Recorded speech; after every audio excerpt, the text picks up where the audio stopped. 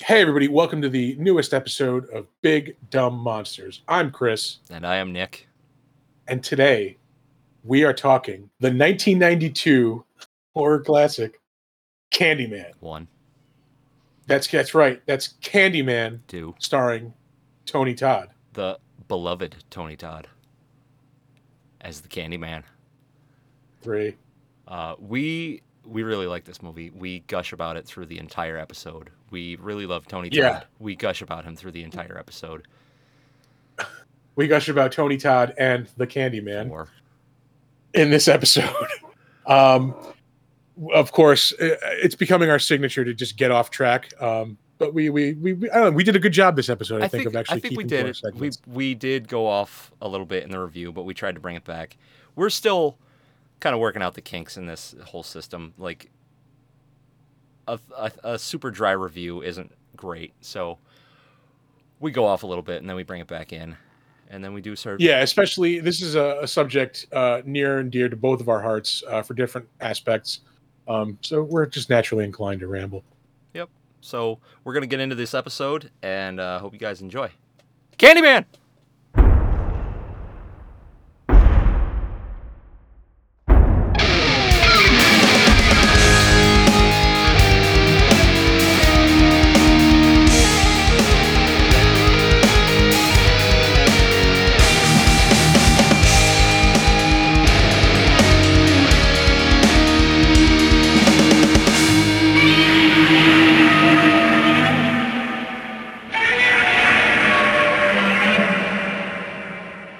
Yeah, like when I first started watching this this week, I was like, is this going to be enough to talk about? Like, because it's been a while since I've seen this movie.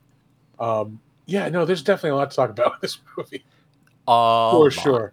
It's one of those movies, like, I remember liking it when I first saw it. I saw it again probably a couple of years ago, and like, oh yeah, this really is a good movie. And then I've never repeat watched it enough for it to like stick.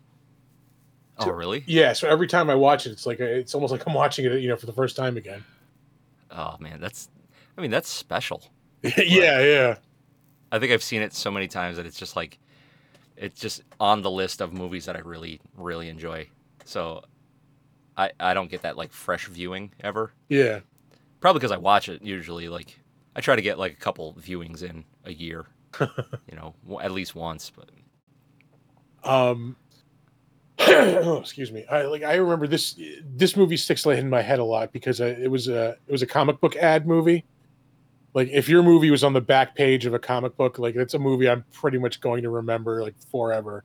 I'm looking at you, like Cool World, The Quest. I didn't say they were good movies. I said they were memorable movies. That's one of Jean-Claude Van Damme's best movies. I want to say Hard Target was one too. Ooh. But yeah, I'm sure it used that iconic cover image of the eye with the bee hanging off. Yeah, that was exactly it. Yeah. Yeah. Even that in itself is kind of disturbing. I want to say when this first came out, I don't remember it getting a lot of critical acclaim. I remember a lot of people liking it, but it, not really being talked about like critically. I feel like over the years, it has gotten a lot more like critical due. It's kind of like it's definitely a classic, I would say at this point. It's at least a cult classic. I know culturally, it's fairly important. I mean, to the point where it's getting a remake. Yeah, but I don't really remember what the buzz was about, like when it first came out, because I wasn't that old. I mean, would it come out in 19? Jesus Christ. I want to say 92? 90. I'm looking. Hold on. I've got 92. Oh yeah. Here it is. Right here. Yeah. So I was 13. So it was right in my wheelhouse. Yeah. Yeah. I was a little younger than that, but when I did see it, it always stuck with me because like all the imagery in the movie is really iconic. Yeah, there's a lot of strong imagery, and then when we first chose this movie, you said one of the best, like if not the best horror score. I oh yeah, have to agree with that. It was really good. And I listened to it on Spotify the other day, Uh-huh. and it's still really, really good just to listen to it on its own. But the way it sits in the movie is just perfect. Yeah, it's very, very Clive Barker-esque, where it's got that like electronica kind of feel to it, but it's also very gothic sounding. Yeah. Yep. Uh, It's synth heavy, but it's not like new wave. yeah, it's not You like know what I dance mean? synth, you know. Yeah. Yeah. Damn it, uh, I did it again. What did you do? I keep saying I'm trying to like Oh. rein it in. Yeah. You can do it. Come on. So And so, but yeah, the composer was Philip Glass, who is like one of the like more well known like modern composers. I want to say what else has he done? to the intern. I know he does like I want to say he's done a lot of stuff in like not like movie score stuff, but like kind of composery things with like an orchestra, like Oh, Carnegie really? Hall and stuff like that. Yeah, That's impressive. yeah, yeah. But he probably has done other movie scores as well. Let's see. But I mean, like, for me personally, like the only movie score or like musical moment in a movie that's more impressive and more fitting than the soundtrack that he put to the Candyman was Tubular Bells being used in The Exorcist. Yeah. Oh, for sure. Dun, dun, dun. Yeah, yeah, yeah. No, that's Carol of the Yeah. Bells. I know. Shit. It's all bells. They all sound the same at this point. Yeah. That's it. Yeah. Dun, dun, dun, dun, dun. Yeah. I'm still looking at Philip Glass. There's a lot of like opera stuff. A lot of So he's legit. yeah, like he's a legit like composer, not just like some dude cutting film scores in his garage. Yeah. So he's got that like. But he has done man. Fantastic Four. Ooh, the 2015 one. Ooh. You didn't even have to. You don't even have to throw a year on it. You just say Fantastic Four. Any of them. But he's got he did the Battlestar Galactica, like the newer one. Grand Theft Auto 4. Nice. What? Yeah. But at the same time, he's like Akhenaten, there's Grand Opera, the Cocteau trilogy. So yeah, I mean he's a legit composer. So he's adding some weight to the score, is what I'm trying to say very clumsily. Yeah. Yep. So let's get down to the nitty gritty on this movie. What is an aspect of this movie that you find personally like really appealing? When I was younger, obviously the whole supernatural aspect of it, of him being this like supernatural creature that only like appears when you say his name in a mirror, like a Bloody Mary type of thing. Yeah. This most recent watch through, this never kind of stuck with me. There is an argument to be made that the Candyman doesn't actually exist, and that everything that's going on is in Virginia Madsen's head, her character's head. Okay. So she caught wind of the myth and then rolled with it into her kind of insanity. Yeah, like she was breaking down already, like kind of because there's the whole thing going on with her husband, who she clearly knows is cheating on her. Right. She's kind of under the stress of putting together like a thesis. So I mean, there's that whole thing going on, and every time the Candyman kills somebody, there's never really anybody else around. It's Helen and obviously the Candyman and whoever she's talking to. And whoever's getting killed. Yeah. So I mean, there's a whole kind of aspect that I never picked up on where is she crazy or is this really happening? The only kind of evidence that the Candyman is real is that the kid at the end says he saw him go into the giant pile of stuff out in the like the courtyard of the project. Right. But again, like, is this just this kid just kind of being a kid saying like, oh, the Candyman lives in there because he's scared of this big scary right pile of shit close to his house? Or did he see her go in and assumed it was her? Yeah. So nobody other than Helen really sees the Candyman. So that kind of struck me this time. I never picked up on that any of the previous times I've seen this. That's a really good point. I really like that Yeah. point of view. For me, what I love about this movie and this character is how romantic it all is.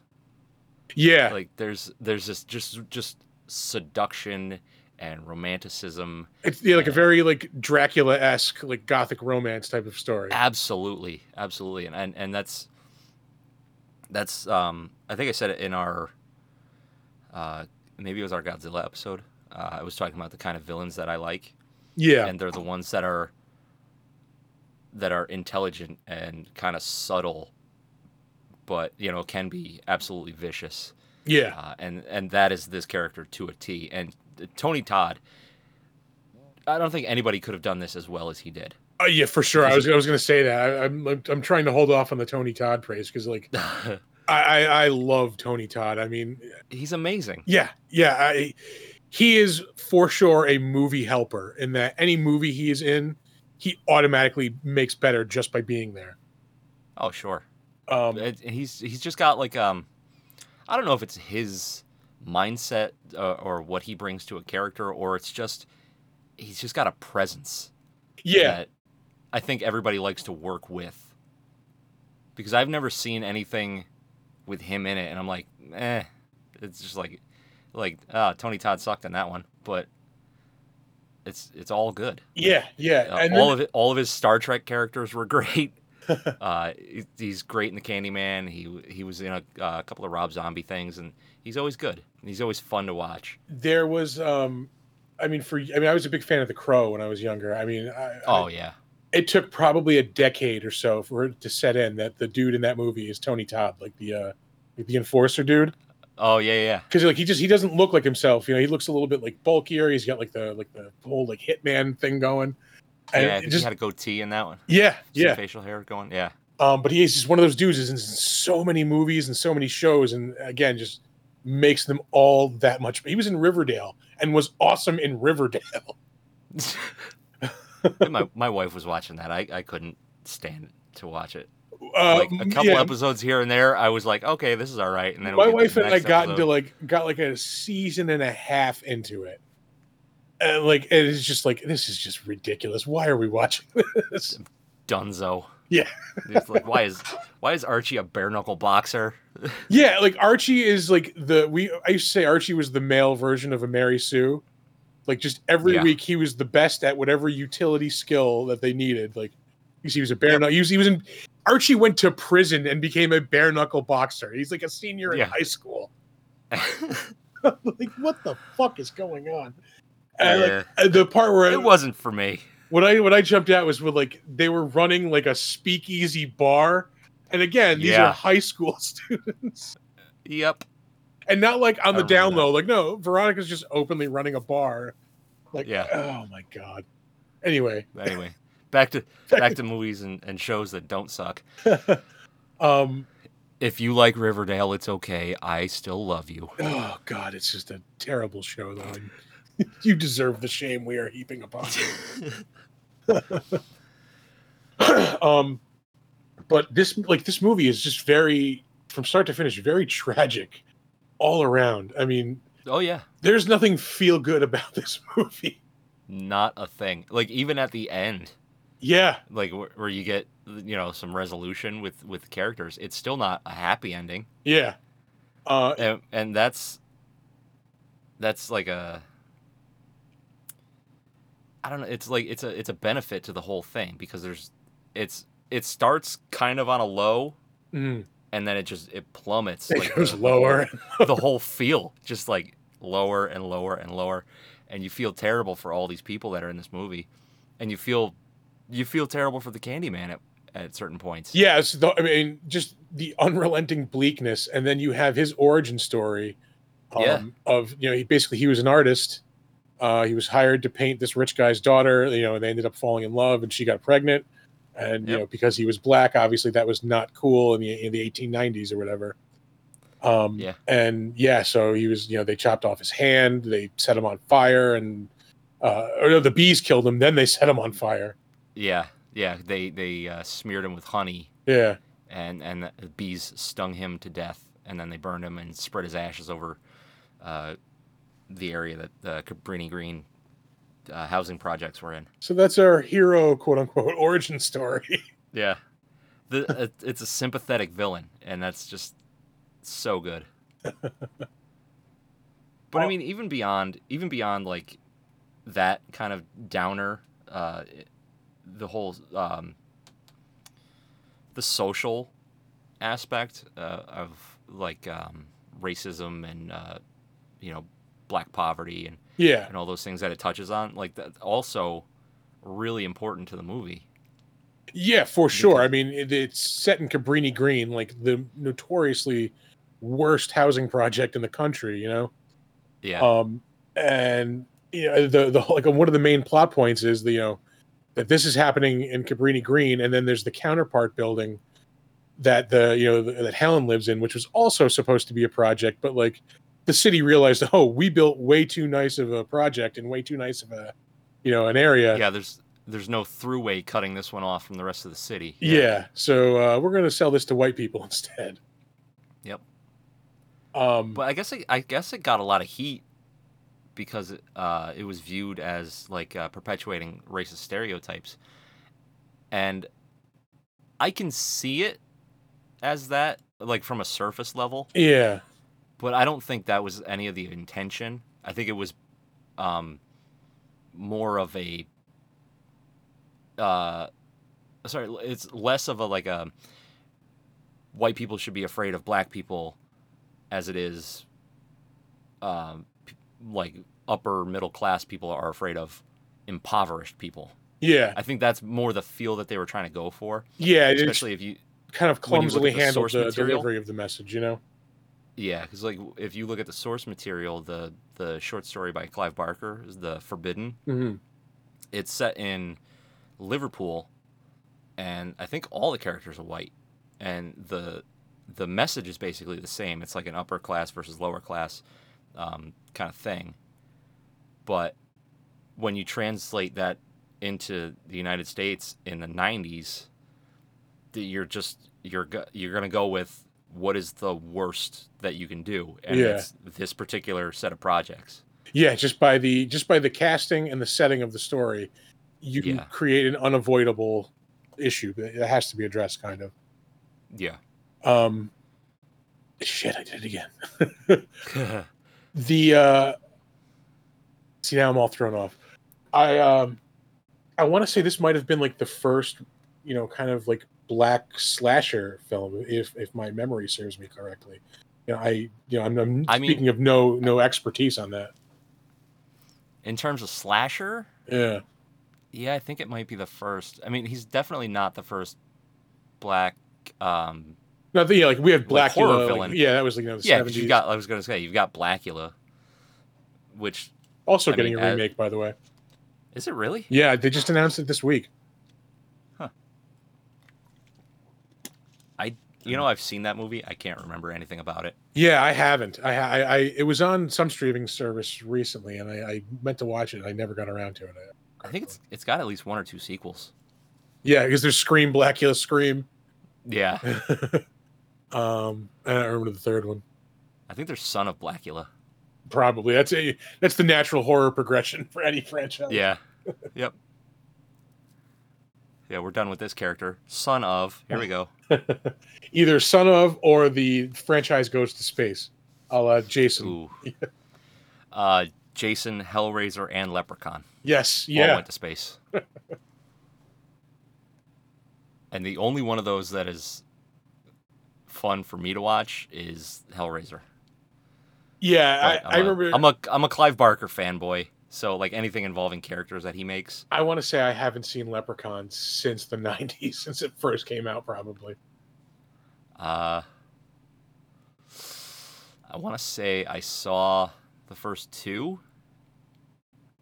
Actually, I think it was Leprechaun, Leprechaun 2, Leprechaun in the Hood, and then Leprechaun in Space. And I think they might have even made one after that.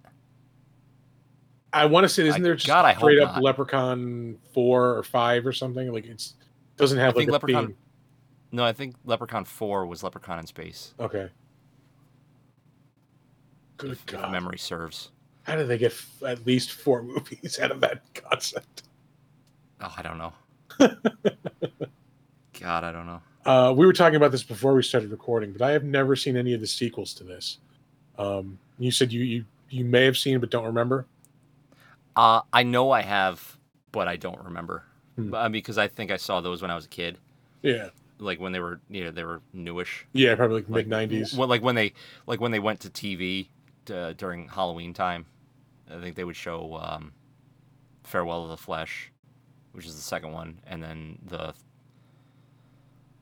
third one is Day of the Dead. I was gonna say I think it's like Day of the Dead or something. Yeah. This for me, the reason another thing we were kind of talking about before we started recording was that I hadn't seen this. I haven't had many repeat viewings of this, so every time I watch it, it's kind of new to me. The reason for that is because I was like, we were an HBO family, and this was a strictly Showtime movie. But the only time I ever got to see it was like when we had the Showtime free preview for like 3 days, like once a year. Oh, I remember those days. Yeah. They would give you like Disney for the weekend. Yeah, those were always the best. Like, oh yes, I got. Yeah. I would tape so many movies whenever we had the Showtime preview. Oh, those were the days. Taping movies off TV. Yep. If I set this to super low play, I can get like 3 movies on here. And they all look like and sound like shit. Yeah, they're barely watchable. But I want to say I had Candyman recorded. I just didn't watch it that often. Oh, that's a shame. You're kicking yourself now, aren't you? A little bit. Yeah, this is a really good movie. It's it's really good. I like the pacing through the whole thing. It's kind of a slow burn, but not so that you lose interest. Like, yeah, it's just steadily building. I don't get bored watching it. Yeah. Yeah. It's like it'll start to kind of teeter on the edge, and then, bam, something happens, and then it'll go back, and it'll burn a little longer, and it starts to teeter on the edge, and then another thing happens. Which, like, that's where I like to be, because that constant nonstop action stuff. That's fun and that's cool, but if you want to feel it, like, you've got to have those peaks and valleys. Yeah, you've got to invest in the characters, not just in the the scenery, like the action and what's unfolding. Like, because building up the characters is what makes those action scenes and like the horror sequences like that much more meaningful. Absolutely. And like the scenes in this movie, they're pretty gnarly. They're not the worst thing I've ever seen, but they have more impact because they're not happening constantly. Yeah, I think that helps it a lot. That's the effects in this movie are great. I forgot to see who did the effects, but like some of the stuff is just grisly. I think it was Bob Keane. Yeah. On IMDb, let me see if I can see. But yeah, I mean, from the Candyman's hand to Helen's like final look at the end of the movie, like it's just very very grisly. Yeah, it's visceral. Yeah, I guess is a good word for it. Yeah, I'm not finding that. No. Damn you, IMDb! Why aren't you more comprehensive? I don't know. It's sometimes a bitch to try to find anything there. Yeah. But I don't know. I mean, overall, obviously, I think we both approve of this movie. Definitely, a must-watch if you're a horror fan. Yeah, and I don't think you're gonna come across too many horror fans that haven't at least seen it at some point in their lives. Yeah, I will say that it has like this property does have staying power for like something that hasn't put out. The third Candyman movie probably came out in like the late '90s or early 2000s at the latest. It's something that's still in a lot of people's heads. Yeah, and with the I don't know, is it a remake that they're doing of the first one? I was going to save that actually for later, in the better known as segment, because one of the lady who plays the mom to the baby, hold on, I forget her name. Annie. Yeah, Annie Marie McCoy. Yeah, that actress is listed on IMDb in the new movie as the same character. Oh, really? Yeah. That So could be I'm cool. assuming I believe it's a continuation. It's not a remake, or it's more Okay. of a reboot. Oh, okay. Yeah, Yeah, like I'm really on the fence because I love this movie so much that like I don't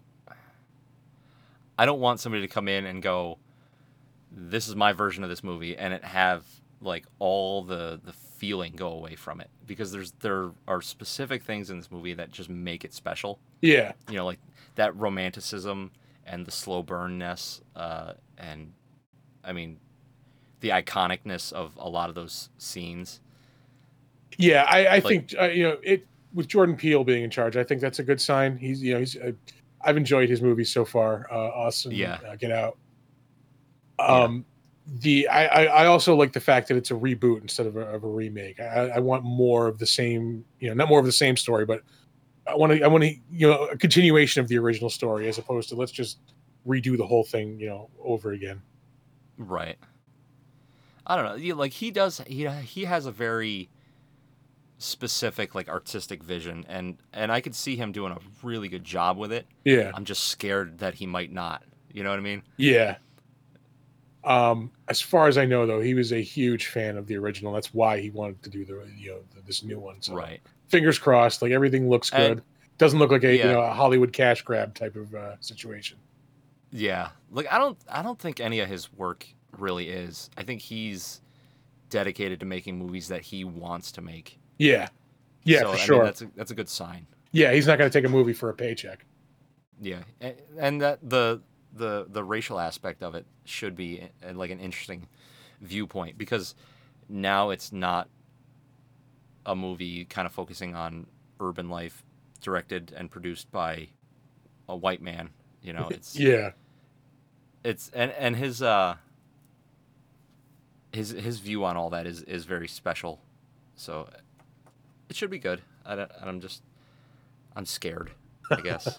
it'll be okay. It'll be okay. I It'll know be it. all right.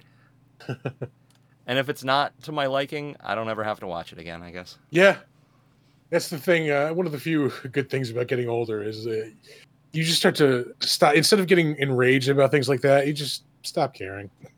Yeah. Like, Yeah. yeah, that's not for me. I care, but I don't have to carry it around with me. Yeah, like, oh, that sucks. That's a wasted opportunity for me to like see something I probably would have enjoyed, but it's not for me. I'm gonna Yep. go watch the original.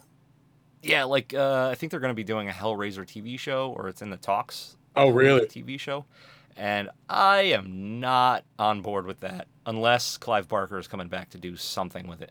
I want to say Like, I kind of vaguely remember hearing about this. He wasn't involved originally, and then he started kind of putting up a stink. And I think yeah, he might be involved in it now. yeah. I mean, there's a lot to that universe that they could do shit with. I mean, they don't have to keep bringing Doug Bradley back for Pinhead, but I've only seen the first two movies. I keep meaning to watch the rest, and I just oh, don't watch the rest. Watch what you've watched. all right. Good to know because I really enjoyed the second one. I Let me tell you, man, I am a huge fan of Hellraiser. Yeah. I couldn't finish the series of movies. Oh wow. I think I got up to like six or seven, Oh yikes. and yeah, they start getting real direct to DVD. It's one of those cases where when it starts to kind of dig into the story of the Cenobites, and correct me if I'm wrong, once it like unravels the story, it makes the Cenobites like kind of like less interesting, basically. Uh, yeah, I mean it's cool to learn their history and where they're from, but like, yeah, it takes all the juice out of it. Yeah, it's kind of like the Phantom Menace problem. Like once you see Darth Vader as a little kid, like he's not that really, not that much scary as a villain. Yeah, like it brings something special to the character, but it takes away a lot more than it Yeah. brings. But anyway, that's a whole lot of crapshoot shit. Yeah, we once again we always cut straight to the crapshoot during the We review specifically. yeah, but at least we kind of stayed on the Clive Barker kick. Um, yeah, man, like I can't recommend this movie enough to people that like horror movies, just because it's different. Yeah, for It's sure. It's not your typical slasher movie. It's not like yeah, kids having sex in a car getting diced up, you know? yeah. I don't want to say it's like the thinking man slasher movie, but it's just deeper than Jason. You know? Yeah, there's a little bit more thought investment required of you, Yeah. as a viewer. So what are you gonna rate this? Like 1 out of 10, or 1 through 10? Oh, for me, I can't give it a 10 just because like I haven't had that, where I have to just rewatch it all the time. For Hmm. me, it's probably, I would say, like an 8. It's up I'm there. gonna have to I'm gonna have to say 8 as well. Yeah. Yeah. The things that don't make it to a 10 for me, like some of the acting is a little bad. Yeah. Um, uh, a couple of the a couple of scenes weren't like really great. Um, they don't they don't explain a couple of things like, oh, they're what are they having a bonfire? Yeah, that's for the party. What? What the fuck are you talking about? Yeah. Yeah, yeah. But if you go back to the story, like the original short story, that is that's in there. They're making a bonfire because it's like Guy Fawkes Day is coming up. So Oh, it's okay. explained in the original source material. They carry it over for the same ending, But they can't but explain don't why they're explain it. doing it. Yeah. Yeah. So it's just like, oh, we're just going to have a big ass bonfire for a party. And that's it. So, I mean, it's just like stupid little shit like that. It doesn't make it like the perfect movie. And I don't think anything's really going to be perfect, but this is like, this is almost as good as it gets for a slasher movie for one that's not just nonstop action. Yeah. Yeah, I agree with Don't that. get me wrong. I love Nightmare on Elm Street. I love Friday the 13th. They're just like bang, bang, bang, bang, bang, grisly, nasty, gory horror movies, and I love them. But sometimes you want something that's a little more uh, More cerebral. substance. Yeah, a bit more substance. Yeah, Yeah. yeah, absolutely. So yeah, you take into account the soundtrack, the pacing, the the the special effects. Uh, I haven't mentioned this either. There's actual, I mean, genuine scares in this movie too. oh yeah. The first time you see the Candyman, where his hand just busts through the fucking medicine cabinet, Mm-hmm. like that is frightening. Yeah. Oh, we'll get to that. We'll get to that in IMDb trivia. Oh, nice. Which, Which speaking of segues, yeah. How about we have one? yeah, Not to bother you with trivia. I used to think they were kind of trivial. yeah. Moving on to the trivia segment. Let's hear what you uncovered this week. Oh, I got quite a bit. All right. Quite a bit. Because there's a lot of interesting facts here. So the bees that were all over this movie were bred specifically for this movie, which is not uncommon. Yeah. But it's an interesting little thing. And they did that because they needed these bees to be young enough that they looked mature, but their stingers weren't fully developed. So they couldn't sting people. Yeah. Well, they could still sting, but it wouldn't be as bad as like a mature bee sting. Okay. All right, that's interesting. Yeah. Because there are a lot. Like, I mean, Tony Todd is covered in bees for like a good covered in bees. Yeah, they're a really important aspect to that movie. Yeah. Let's see here. Exterior, hallway, and stairway scenes were actually filmed for a few days in Cabrini Green. Oh man. Yeah. Like this is ballsy. Yeah. Because the producers had to make a deal with gang members that were living there to put them in the movie to ensure the safety of the crew. Okay, yeah, that So like, hey, we'll put you in the movie. Let us film it here. that explains some acting choices in some of the scenes. Yeah. Yep. Yeah, I mean, it's like I said, Cabrini Green is notoriously bad. It's one of those places where, if you're if there's, for some reason calling 911 from there, the cops aren't coming to help you. Yeah. No, like, when did they tear that down? I think it was torn down in like 2004. Yeah, not that long ago. Yeah, it was like, so it was bad for a long time because it was built in the 40s, I think. Yeah, that sounds about right.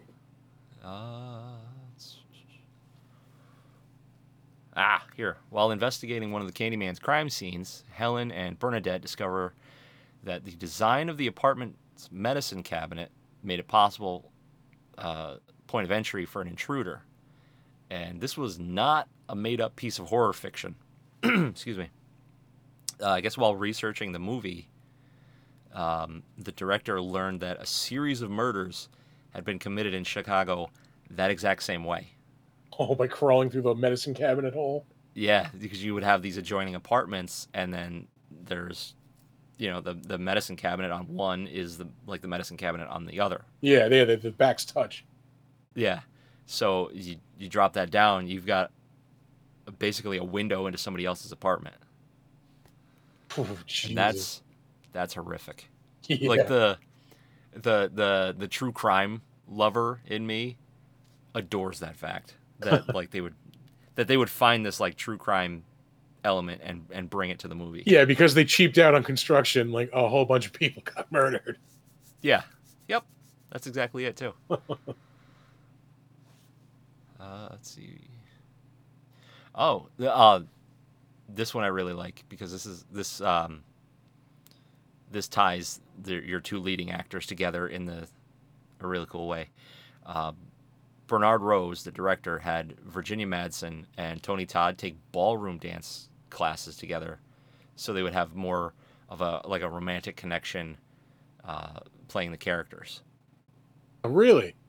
Yeah, and that's super cool.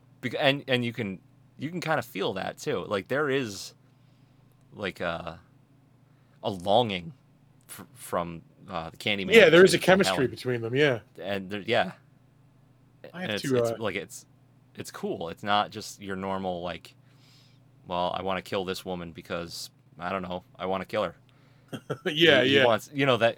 Well, I'm the bad guy in this movie, so he keeps going back to that, that line, "Be my victim," be my victim, and it's like he's trying to seduce her into this violence, and it's just a really cool way to do it. Yeah. I have to remember that for future reference. Yeah. I like this one too. So Tony Todd apparently had a great lawyer. Okay. And he negotiated a bonus of $1,000 for every bee sting he suffered filming these movies. So over the course of all three of them, yeah, he was stung like 20 or 25 times. I would show up every day with honey, like on at least one portion of my body. Fuck yeah, dude. Oh, I got stung again. That's another 1,000. Oh, ka-ching. Oh, there's another one. Ka-ching. Hey. Wow, that's pretty crazy. Yeah. Like, I don't know that he wanted to get stung by bees, but I don't think he minded for getting $1,000 a pop. Yeah, it certainly takes a little bit of the pain away if you know you're getting $1,000. Yeah. Oh, I think the cure for a bee sting is rubbing $100 bills on it. So. Oh, and the DVD commentary, which, by the way, I love watching movies with the commentary on. I don't know that I have this movie on DVD, so I might have to get it just for the commentary. But apparently, if Virginia Madsen hadn't been available to play the part of Helen, it would have most likely gone to Sandra Bullock. Really? Yeah. Huh. And I don't know if I could have I don't know, man. Yeah, if I could see her playing that character.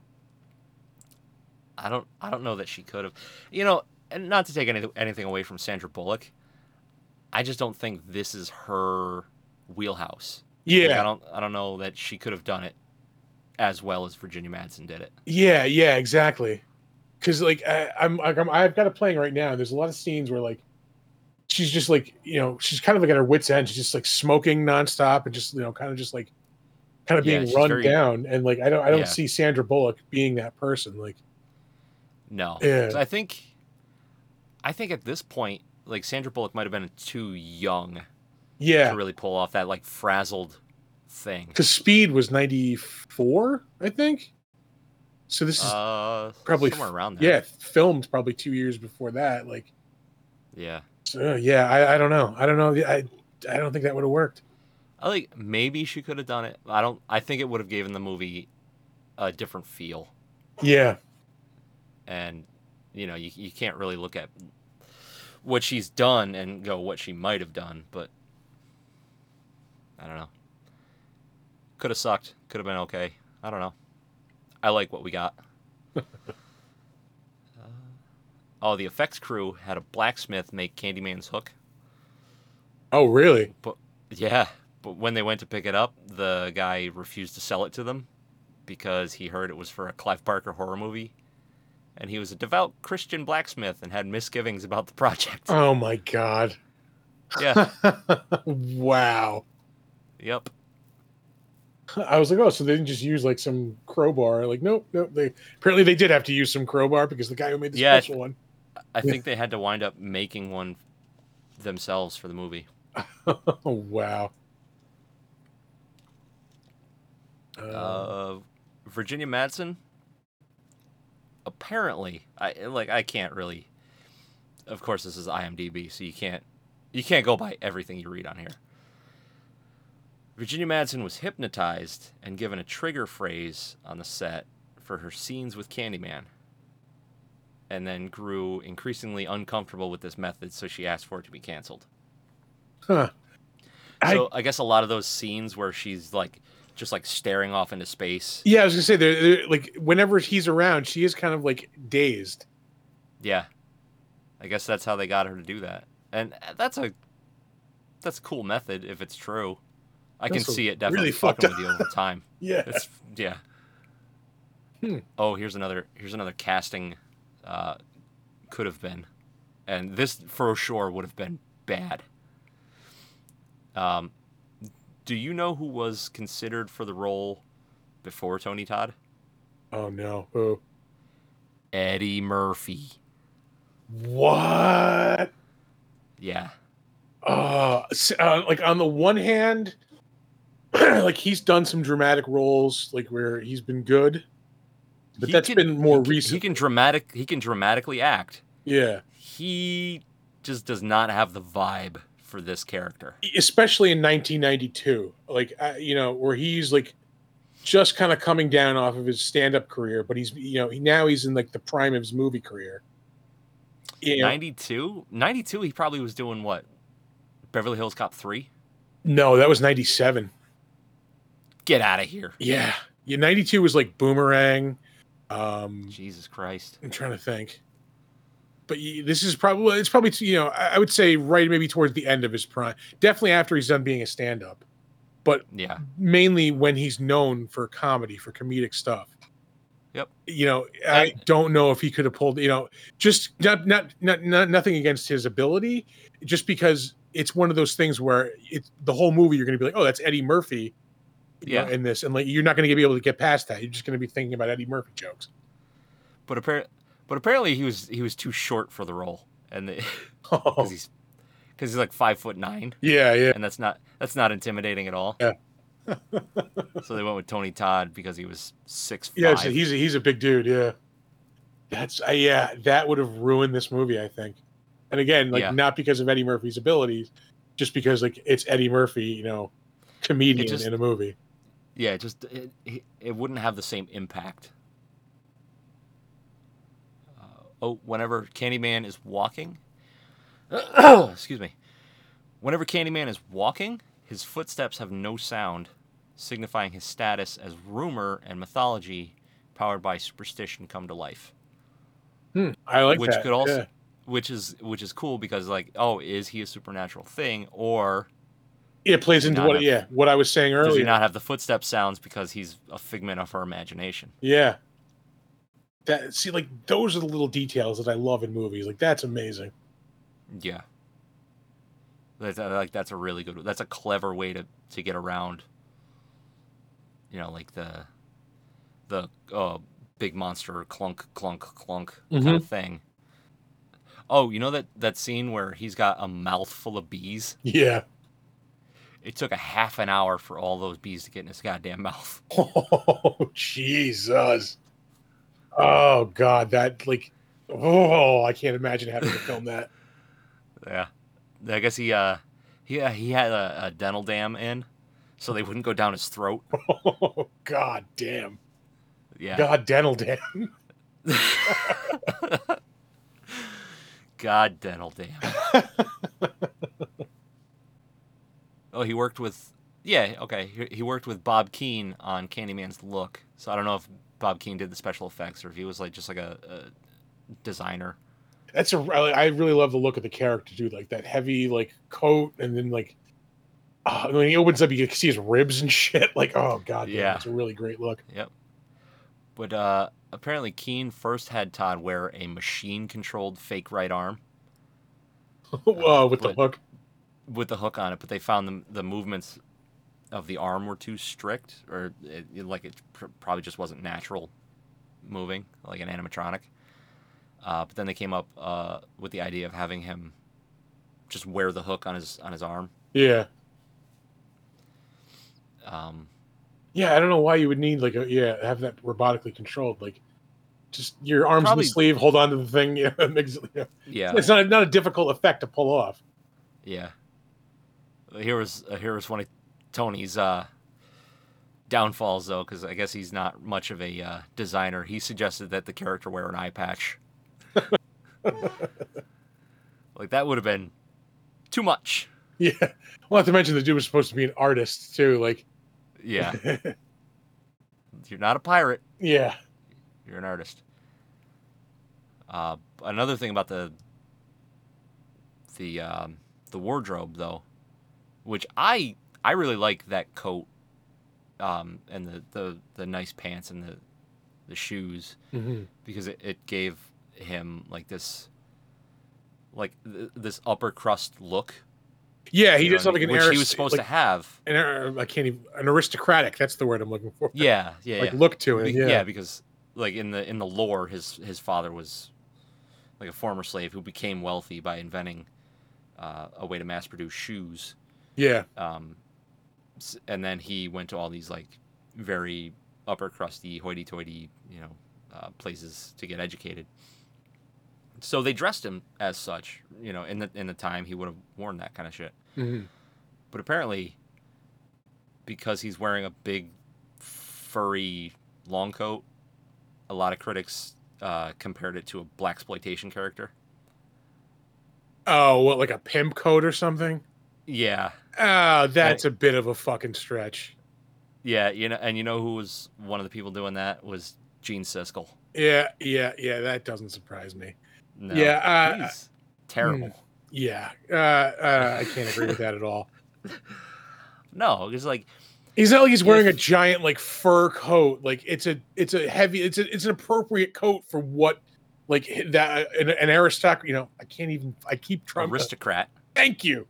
An aristocratic person would have worn at that time. I agree. Yeah, but I think people were looking for more ties to the like the racial tension that's in the movie already. Yeah. I think they were like, oh well, what about that? And it's not like he's wearing a big furry hat and a gaudy white. Yeah, he's like strutting down the street with a cane. Rope. Yeah, he's just wearing a big fur-lined overcoat. Quite frankly, that observation says a little bit more about the person making it than it does about the character. Yeah. Ugh. Which I say as a white man, but I don't know. And then our last little tidbit of information here, which goes back to one of your favorite scenes, I guess, here, is the scene where Candyman's hook bursts through the mirror. Was set up without Virginia Madsen knowing. So she really freaks the hell out. Yeah, so she legitimately got the shit scared out of her, and I guess she ran screaming off the set. She did not have a good time filming this movie, it sounds like. No. She No. being like hypnotized and having Hypnotized, covered in bees, scared to death. Yeah, that's a lot of good facts for this one. Yeah. Moving on to the part 2 of the trivia, we'll say. The Part better two. known as, outside of the main players, nobody really in this movie kind of went on to do well. I don't want to slight anybody's careers, but they're not really known outside of this movie. There's a few, mainly Cassie Lemons, who was Helen's friend. Let me get her name. Sorry, Bernadette. Bernadette. Thank you. She was actually, where am I? She's been in a ton of stuff. She's been in Walker, Texas Ranger, Murder, She Wrote. There was one, no, the one biggest role that most people probably would know her from. She's in Silence of the Lambs. She is Clarice's roommate. Ardelia. Yeah. I forgot about that. I mean, I love that movie too. Yeah, that's. I saw that. I saw that probably when it first came out, like in the '90s or so. But at a midnight movie, like way back, like in college. I really wish they still did midnight movies around here.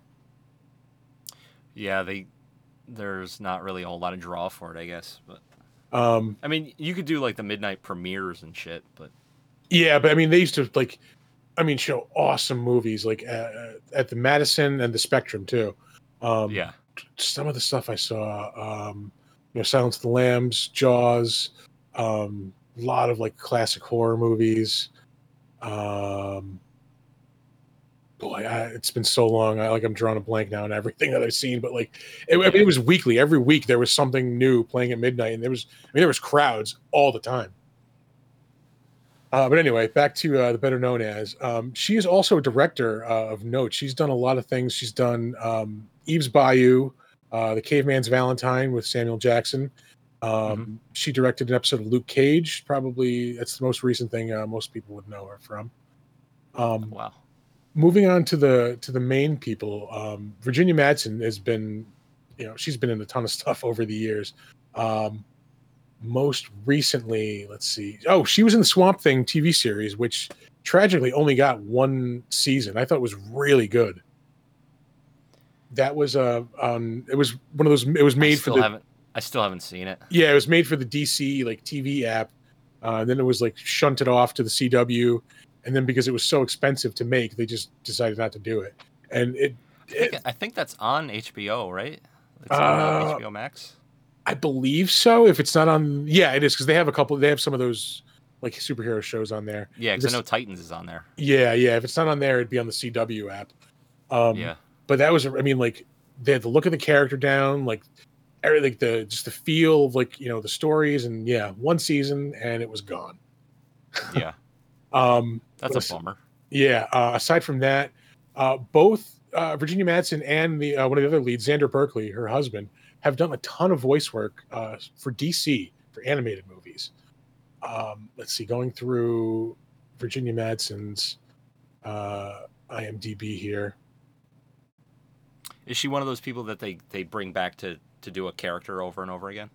She's done a bunch of different characters. Let's see, she was Roulette on Justice League Unlimited. She was on Teen Titans as Arella. I don't know who she is, unfortunately. More of a Marvel guy. She was on Justice League, the regular Justice League, as Dr. Sarah Corwin.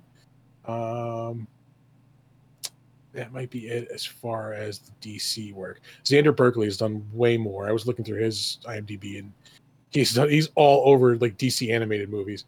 Some of the other movies you might know Virginia Madsen from: Sideways with Paul Giamatti. Was that the one where he was like a wine connoisseur? Yeah, he was on a wine trip with his buddy. Haunting in Connecticut. She was the mom in that movie, I believe. Oh yeah, that's the one where they moved into the funeral parlor and they found the bodies in the walls. Yeah, I just watched that last month. I remember seeing that in the movie theater. I really liked that movie. Yeah, that was a good. There was a time when that came out, haunted house movies were just on fire. Yeah, there was one every week. Ones. Yeah, and it's hard to remember which one is which. That's why I'm I think that's the one where it's the Yeah. the funeral home. Yep. She was on Spider-Man, the cartoon, as Silver Sable. Justice League, The Practice, The Haunting. That's a late '90s one. I'm trying to remember that one because That's the one. there was a Fox TV movie called The Haunting, but I think it was from earlier in the '90s, and it scared the shit out of me when I was a kid. Is the one she was in the one that had Let's see. It's the one with Liam Catherine Neeson in it? Zeta-Jones and Liam Neeson. was in it. Yeah. That's pretty good. I haven't seen that in a while. I just remember that's when where Owen Wilson gets his head ripped off by the lion pendulum, right? Yeah, in the fireplace. Yeah. That is the only movie that I ever went to the movie theaters with my father to see. Really? Yeah. I remember seeing that in the movies. Yep. And the only time I ever went with my grandfather to the movie theater was to see Air Force One. Oh, wow. So those two movies kind of hold a special place in my heart, good or bad, you know. Highlander 2 Get she the was hell in, off my plane. which I just saw recently for the first time. Ooh. I didn't I don't hate remember. it as much as I thought I would. Yeah, but that doesn't mean it's good. Oh, no. It was terrible. It was, enjoyable terrible.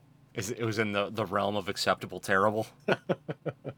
Both she and Xander Berkeley had stints on Moonlighting. That was way back with Bruce Willis and what's her name, Sybil Shepherd.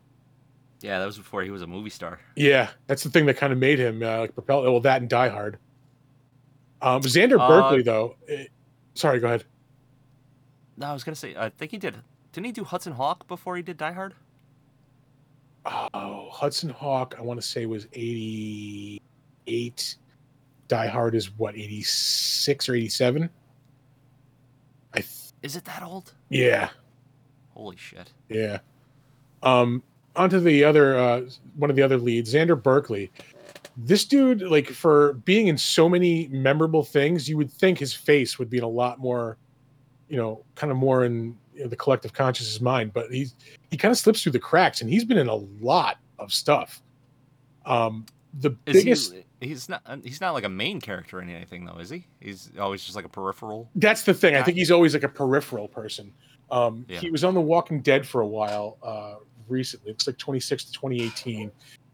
His character was Gregory. He was the once they kind of, it's like he's like one of the, not like the head like bad guy of the new settlement, but he's like kind of like the second in charge.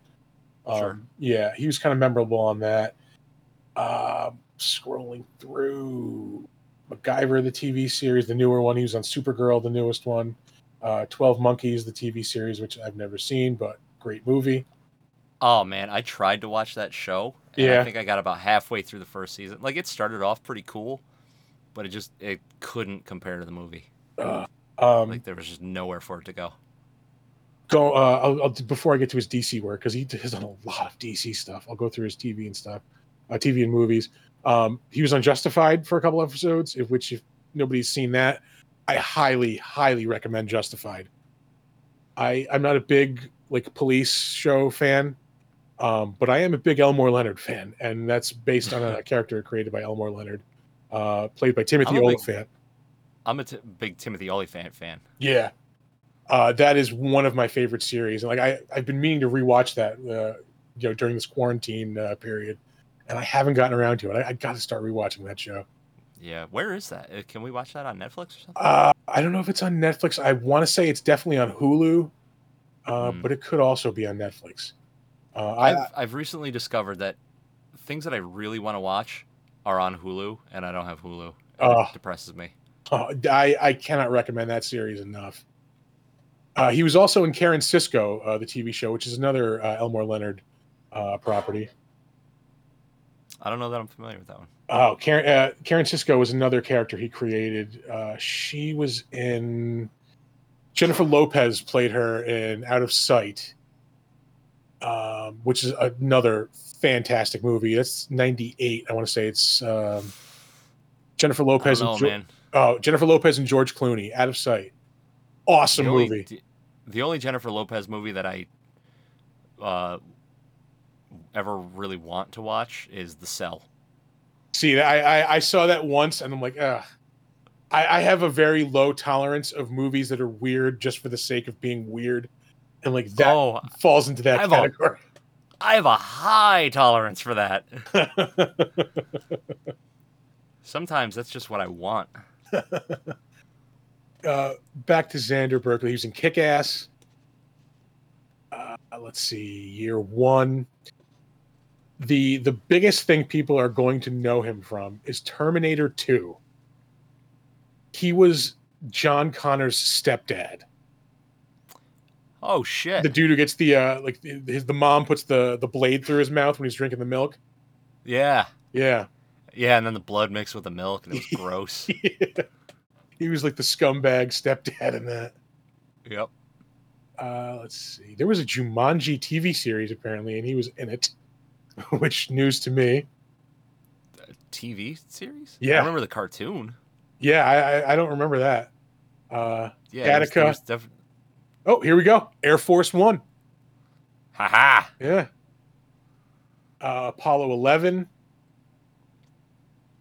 Apollo 13, the movie. That's the big one with like Tom Hanks. Yeah, was he on the ship, or was he on like a ground control? He's probably Henry Hurt was his name. I think he's one of the ground dudes. He was on the X-Files. He was on the show I believe you and I have discussed before. I loved this show, The Adventures of Briscoe County Jr. Fuck yeah. Yeah. Sci-fi Western? Yes. Give me that. With, what's his name? Shonuff. I forget his his actual name. And Bruce goddamn Campbell. Yes. Moonlighting, I mentioned before. This dude, as far as TV in the early 80s, was on fucking fire. Okay. He was in Sid and Nancy, also, another movie he was in. Oh, that's cool. Yeah, but between 1981 and 1985, this is just a short list of the shows he was on. Starting in 1981, MASH, The Incredible Hulk, Heart to Heart. Let me stop you right there. Yeah. You mispronounced it. It's MASH, parentheses, greatest show ever to be on television, end parentheses. Sorry. MASH, The Incredible Hulk, Heart to Heart, Tales of the Gold Monkey, which I remember used to be on USA. What the fuck is that? It was like I think it was like a rip-off like Indiana Jones type of like anthology show. Oh, okay. Remington Steele, Cagney and Lacey, Riptide, Falcon's Crest, The A-Team, and V, the TV show. Oh, and Twilight Zone. I'm telling you, dude, everybody was on V. Yeah. Everyone. At one point, everybody had to be on V. This is the second time this has happened. But that is a hell of a TV resume right there in 5 years. Especially with the impact that all those shows had. Yeah. Maybe not all those shows, but... And again, nobody remembers this poor guy. Yeah. And then finally, we have Tony Todd, who we could just do an episode on how awesome Tony Todd is and like all the stuff he's been in. Yeah. Holy Lord. I mean, just his resume here. Stuff that hasn't even come out yet. He's in the new He-Man cartoon, which I'm excited about. He's in the new... That? He Scareglow. Ooh. I recently sold that figure at a comic book show for like $50. Jesus Christ. Yeah. He's in the Candyman reboot. Let's see. Really? Yeah. Oh, you know what? I forgot to talk about Xander Berkeley's DC stuff, but he's done a ton of it, as has Tony Todd done a ton of voice work for DC. Sure. Justice League. He's got a very iconic voice. Like, absolutely, yeah. I mean, he has that deep, like, just memorable voice. He was Darkseid in The Death and Return of Superman. The Orville, Darkseid and Reign of the Supermen. He was on the Flash TV show, actually. He was the big bad in, I think, season 2. He was Zoom. Anne Marie, the actress who played Anne Marie, she was also in that. She played Iris and Wally West, who's Impulse, their mom. Yeah. Doesn't she her name is like, she has the same name as like somebody else that's famous, doesn't she? Who is that? The woman who played Anne Marie. Oh, Vanessa Williams. Yeah. The center actress. Yeah. I mentioned before he was on Riverdale. Scooby-Doo. Everybody seems to have done a voice on Scooby-Doo also, who's in this movie. Oh yeah. Like his IMDb is so long that like I'm scrolling through stuff and I like there's still so many things I haven't even gotten to. Young Justice, the TV show. How about this? What is your favorite thing that you've ever seen Tony Todd in? Personally, for me, the remake of Night of the Living Dead, which I think is an underrated movie. I'm not just it absolutely is. 30 minutes ago, I said I don't enjoy remakes. This is the exception that proves the rule.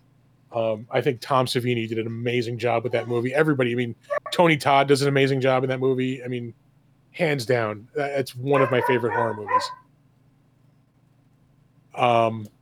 The Crow, obviously, we mentioned earlier. God, we could do this all. I'm still scrolling, and there's things I know I haven't gotten to. He was Death, for Christ's sake, in the Final Destination movies. Oh man, Donner is very, very vocal about Tony Todd.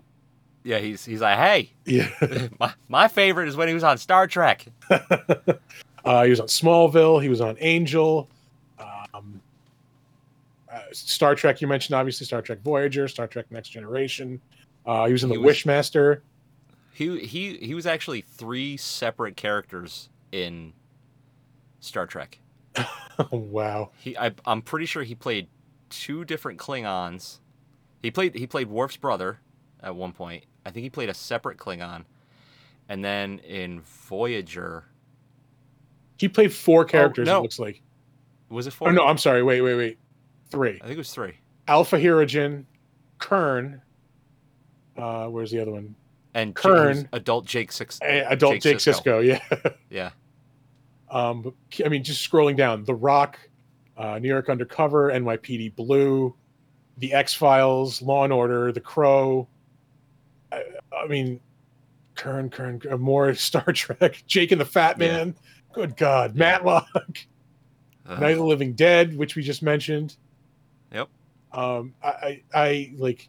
I'm going to ease into the crapshoot because I personally love Tony Todd.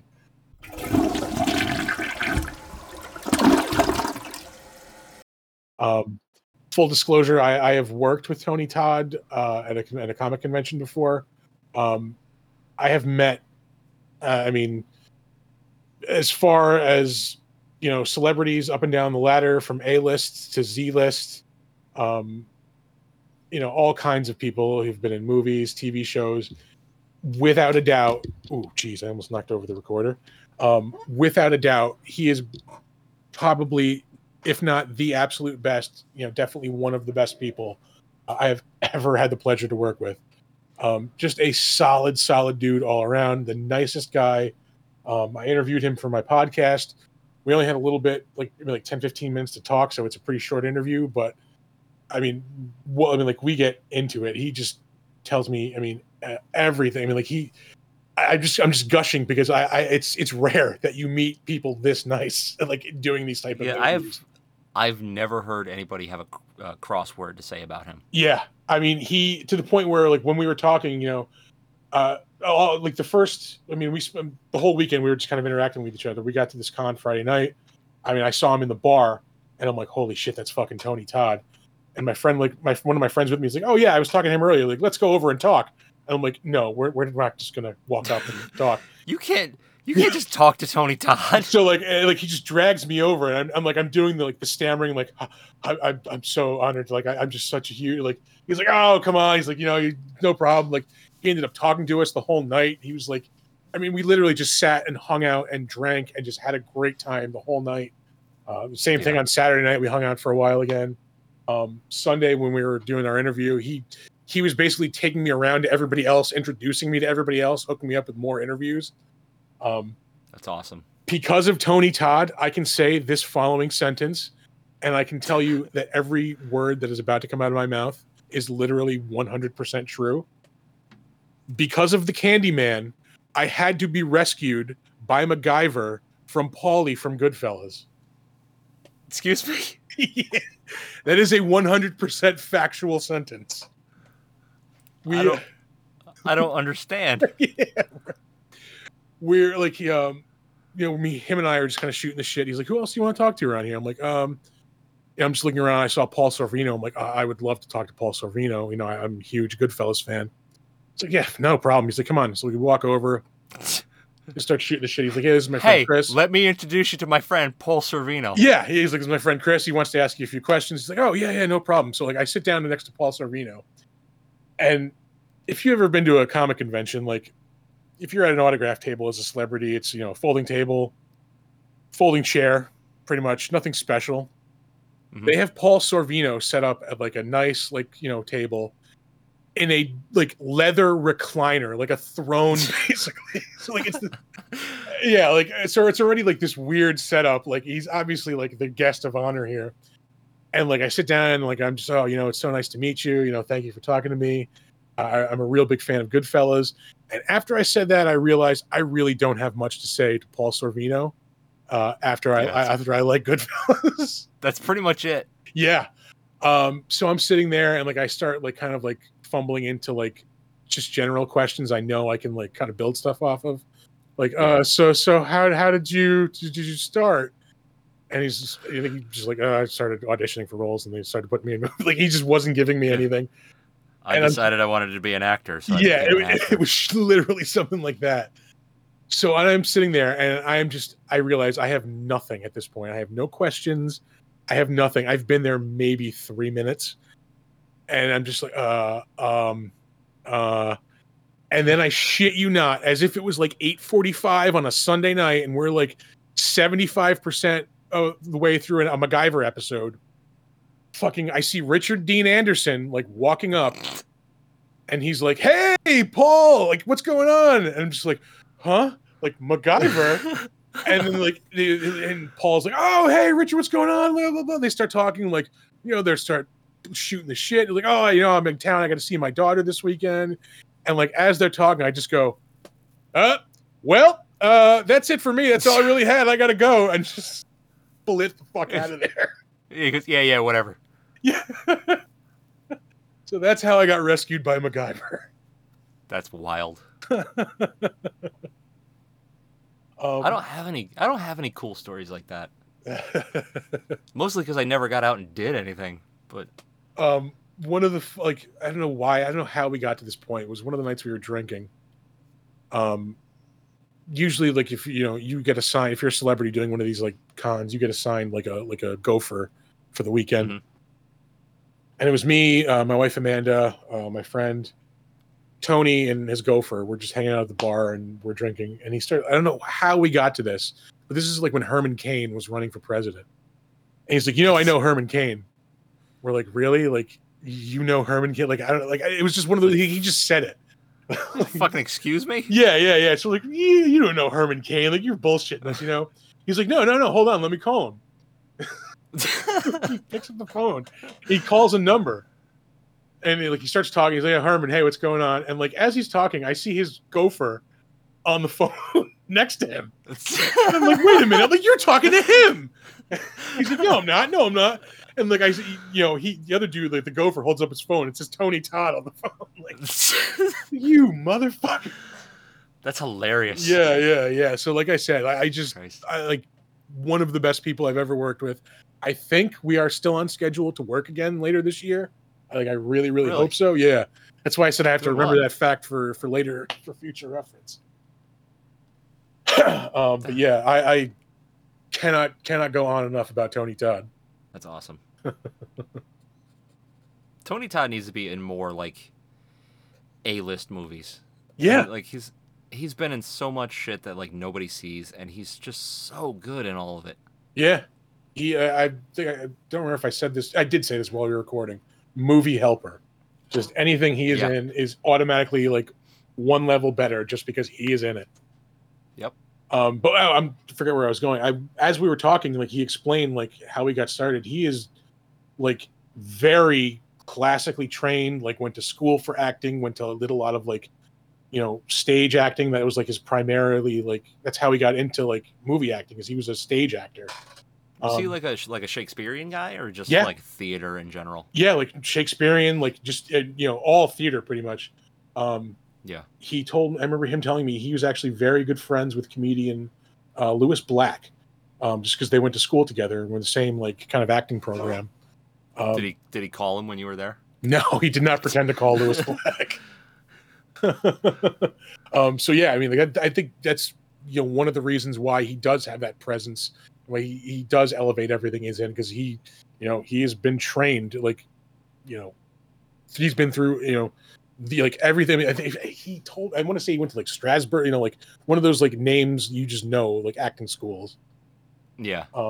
So yeah, like a Juilliard. Yeah, like he's not fucking around out there. Like this dude has been trained to act. He's not just a dude standing in front of a camera. Yep. That's his career. Yeah. That's awesome. Oh man, but this is officially our longest episode ever. Yeah. Yeah, an hour and 20 minutes. Not by a ton, but definitely our longest. It's gonna happen eventually. You're gonna find a movie that you really want to talk about, you really want to dissect, discuss. Then it's a good movie, our and then wild ass tangents happen. So. Yeah. I don't know. I kind of want to keep watching the sequels now. Like I said, I've never seen them, and I don't like. I'm afraid they're gonna like kind of cheapen the quality of this movie if I do watch them. Though I don't know. I don't remember. I know. I'm pretty sure in the second one, they go into a lot more detail on his backstory. Oh, really? Yeah, because I remember a scene where like you actually watch what they did to him, and I remember it being pretty grisly. I don't remember if they keep like with the kind of tone and the themes of the original. I certainly hope they do. I'm gonna rewatch them because, like I said, they're on streaming services, so you can see them. Yeah, that's what I watched it too. But I think I'm gonna watch the second one tonight at some point, and catch the third one later. But I think that's gonna do it for us. Yeah, for sure. I mean, we again cannot recommend this movie enough. Absolutely. Cannot recommend Tony Todd as an actor and all around great human enough. Yeah. Yeah, give him money. For sure. But yeah, folks, this has been Big Dumb Monsters. Sure has. See you later. Hey, everybody. This is Nick. Just checking in at the end of the episode. Say thank you for listening to these first few. I know the recording quality is a little shaky, but they get better. I promise. But please check us out on our socials. We are on Twitter at dumb_monsters. We're on Facebook at Big Dumb Monsters Pod. You can email us with any comments, questions, concerns, criticisms, suggestions for movies. That'd be cool. BigDumbMonsters@gmail.com. And please check out our website, www.bigdumbmonsterspodcast.com. All right. Thanks, guys.